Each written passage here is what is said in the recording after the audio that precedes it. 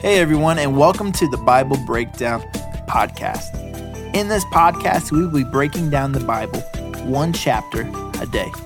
Whether you are a new believer or have been following Christ for a while, we believe that you will learn something new and fresh every single day.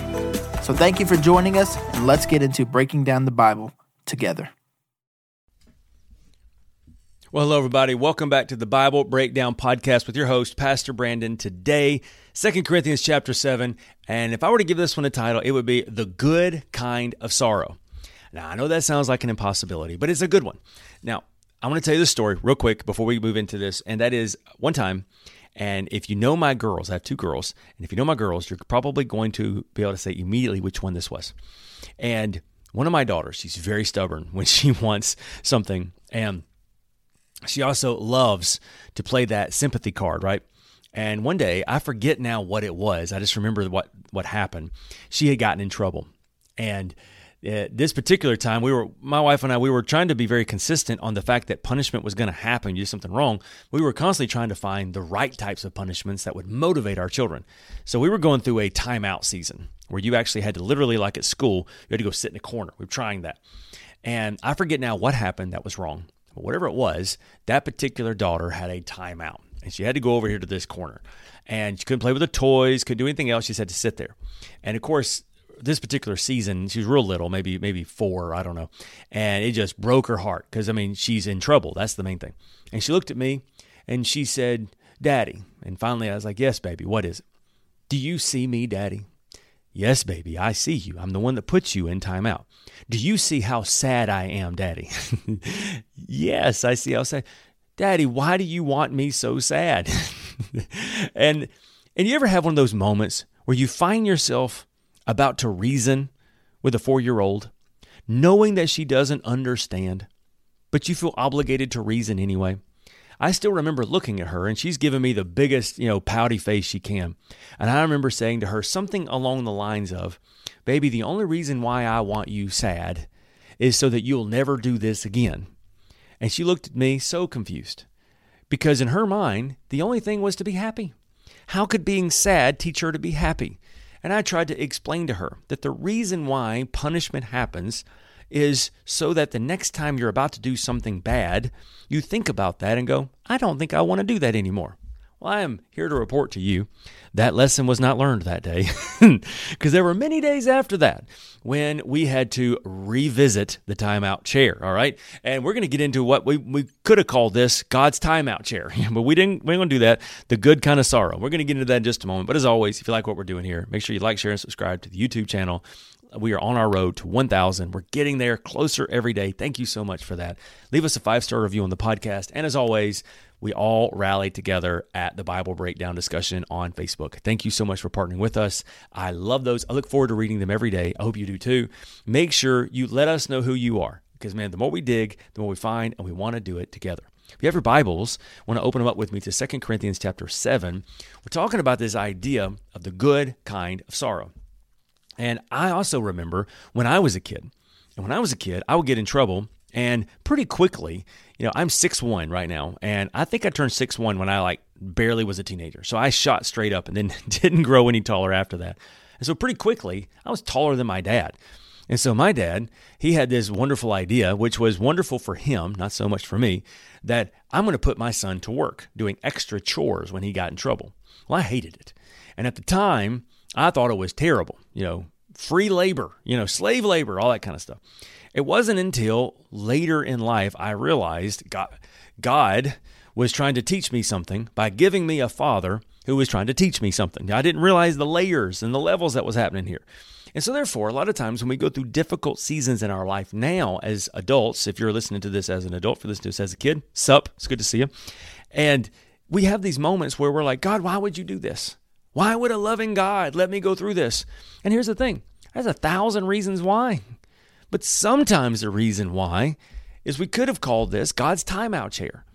I'm going to let you experience some of the bad, some of the consequences for your sin, not because I hate you, but because I don't ever want you to do this again. Maybe there's another reason.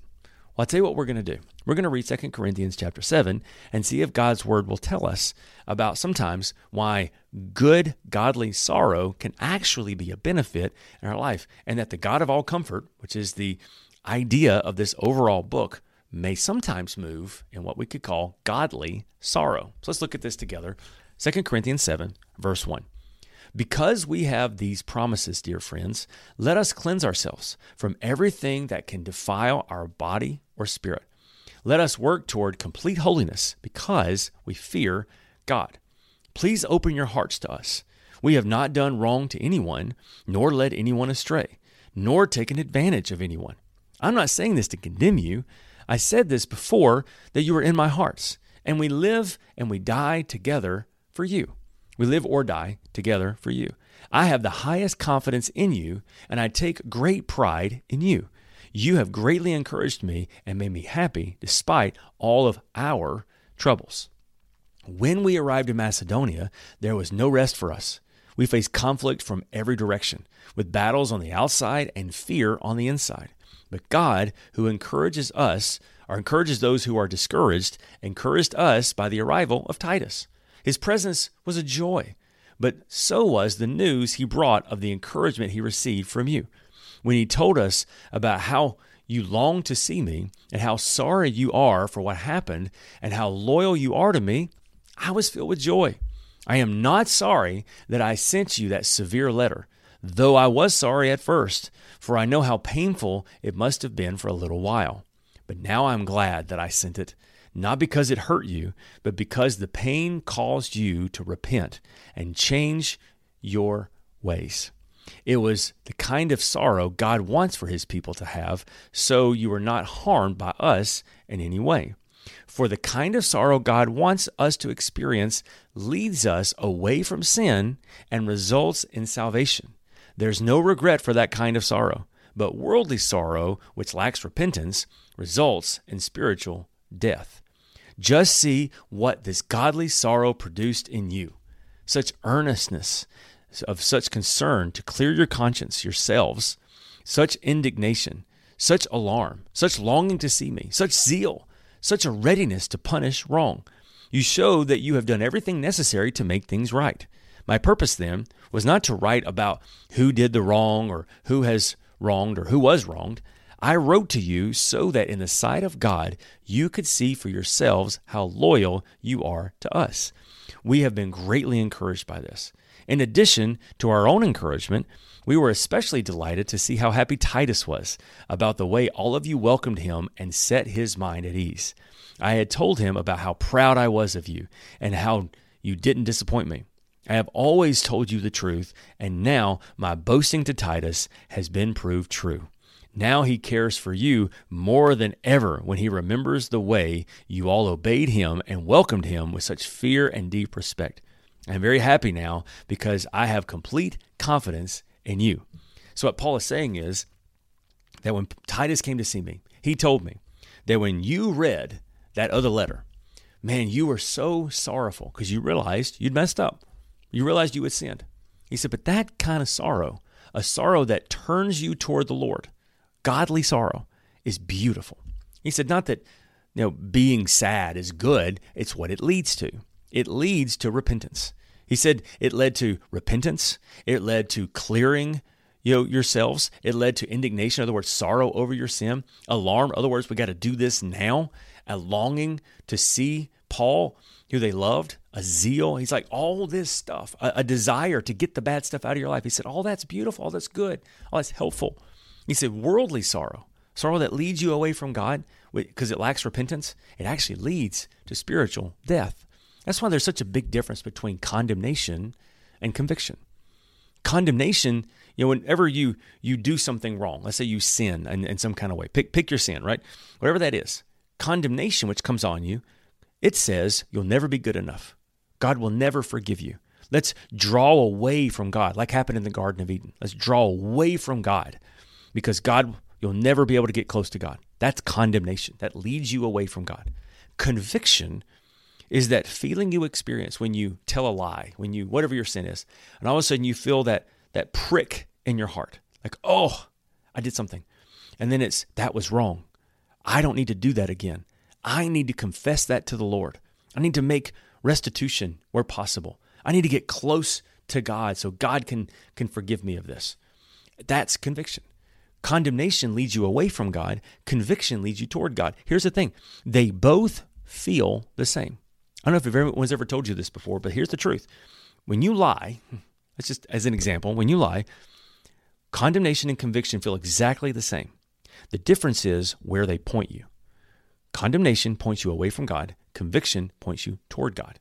And so that's what people tell me. They're like, Pastor, I've sinned against the Lord and I just feel so terrible. So my question is always, well, what did you do with that sin? Well, I just didn't know what to do. Well, I'll tell you what you do. You confess it to the Lord. You confess it to the Lord. God, I'm so sorry. You bring it to Him. I've had some people will say, Pastor, I just feel so bad. I've just sinned against God. Well, what did you do with that sin? Well, I asked Him to forgive me, but I just still feel so bad.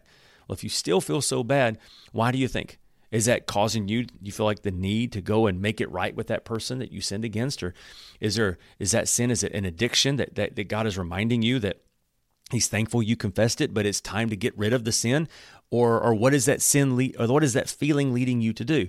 Oh, I just feel terrible. I don't want to read my Bible. I don't want to go to church. I don't want to be in Christian community. I just want to get away. Okay, well then that's not God.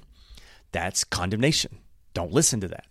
But then people will say, well, it makes me feel like I should go and talk to the person I lied to. It was really wrong. I shouldn't have done it. Or it makes me realize I need to let go of that sin. Well, that's conviction. So you get it? The feeling you have when you sin, condemnation and conviction feels the same. The difference is, what do you do with it? And so that's why sometimes I think it's a good thing when we get into God's timeout chair. Maybe that's what we're going to rename this. God's timeout chair is because of where it leads. And that's why Paul is saying, I don't even feel bad that you felt bad because of what happened. And so God is the God of all comfort, which means then sometimes the bad feelings we feel when we sin is a great thing. God will allow us to feel bad when we sin. You know why? Because He's hoping that it leads to repentance. So here's the thing. Let's say that right now you're in a season, you're in a cycle, you're struggling with an ongoing sin. Every time you sin, you feel terrible, you feel awful. But that awful feeling leads you back to God. And every time you're saying, God, I'm so sorry. I am so sorry. I know I said I wasn't going to do it again, but I did. I'm bringing it to you. I'm so sorry. And that feeling continues for a little while. And you wonder, why do I still feel so bad? Well, let me go ahead and tell you right now. You might be in God's timeout chair. God may be letting you feel the ongoing sorrow so that it reminds you that that thing is going to come back.